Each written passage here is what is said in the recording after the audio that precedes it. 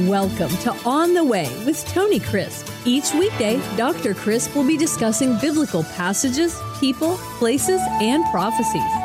Tune in daily to start your day right and deepen your understanding of how to better walk the way and enjoy the journey. Here's your host, Dr. Tony Crisp. Welcome to On the Way. This is Tony Crisp, and this is the 365 Bible Reading Plan. Today is February 17, and our chapter reading for today is Deuteronomy chapter 1. That's right, we're in Deuteronomy. We're making our way through the words of God, and we have come to what the Hebrew Bible calls Devarim, the words. That's right, words. Devarim means words.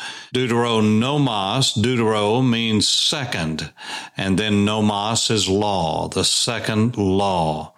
Now that doesn't mean that God gave another law. It means that for the second time, Moses gave the law and rehearsed it to a generation that had not been very much aware of what was going on. Oh, they might have remembered it, but just remember, this had been 40 years ago that Moses had brought down the 10 Commandments on tablets of stone and all of the commotion about the golden calf.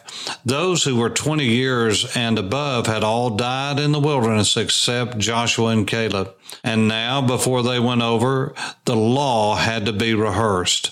Now, when you go to Deuteronomy and read it, you will see a lot of things repeated from the book of Exodus and from the book of Numbers and some from Leviticus. And the reason is this is a rehearsal of the law. Now, why would Moses do this? Again, because it is a new generation and they're about to go into the promised land. Now, Moses is not going to get to lead them. Joshua, his protege, is going to lead him. But Joshua, his protege, the one who had been by his side, who had been on the mount with him, then he's going to lead the children of Israel into the promised land. But Moses is not going to because of his disobedience and the way that he treated the miraculous act of water flowing from a rock. And you can read about that in the chapters previously. And so Moses is not going to be able to go into the promised land, and it's sad. Aaron's not going to go into the promised land, and that's sad. But the good news is that a new generation is going in, and they're going to have an opportunity to trust God and to not tempt God and test God like their fathers did. And so Moses is beginning to go over with them in chapter 1 all that happened, and he starts from the very beginning and leads them through in a summary fashion. Now, most of what you're going to read in the book of Deuteronomy is going to be summarized.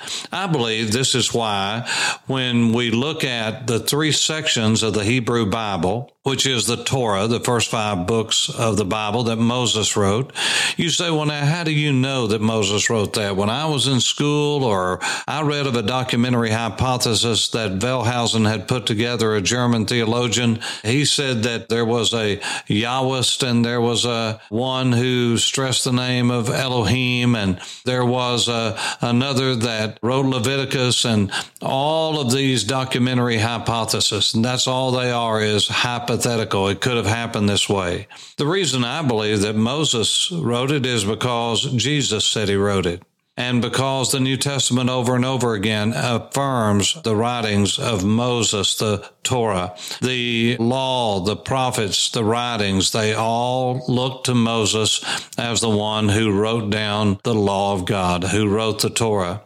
And so Deuteronomy is the summary of all of the law. And in the Ketuvim, in the writings, you have the Psalms as a summary of the entire Bible. I've been asked before, if you could take one book of the Bible with you and only one book of the Bible, which would it be? Well, it would be the Psalms, because it is a microcosm of the entire Bible.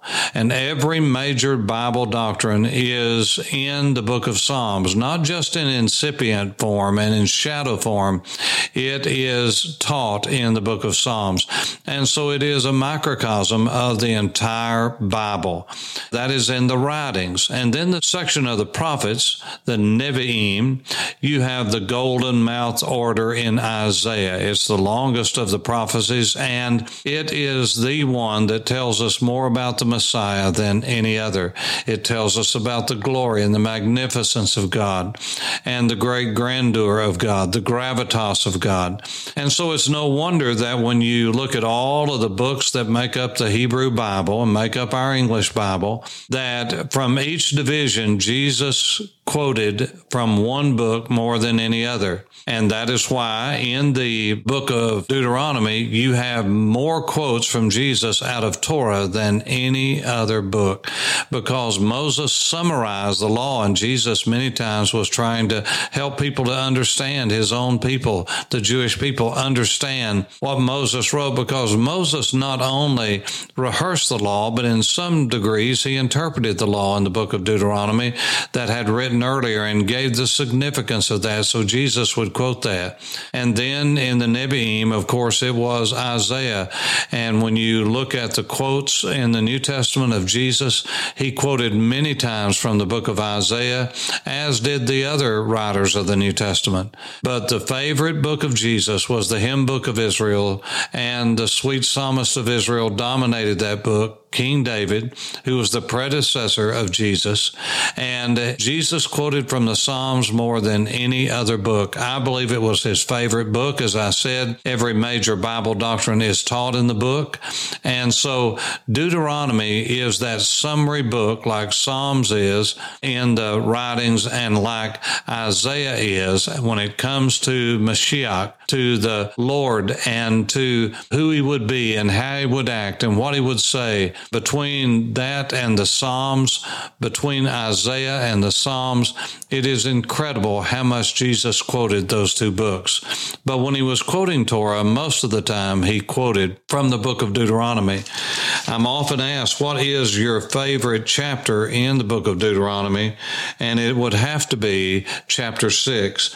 In chapter 6, you have the beautiful Shema, the Shema, as we would say, Hear, O Israel, the Lord your God, the Lord is one. And you shall love the Lord your God with all of your heart, with all of your soul, and with all of your strength. Now, we'll talk more about that when we get to that, but it is critical that we understand just how important this particular chapter is to the Jewish people, because it speaks of the mezuzah, of the doorpost, and every Jewish hotel room that is in Israel that is anywise kosher, it's going to have a mezuzah, a doorpost, that is a box with this passage of Scripture or another passage of Scripture, but for the Jewish people, it's going to be this. They touch that when they leave. Many times they will touch their fingers, two fingers, their index finger and their long finger.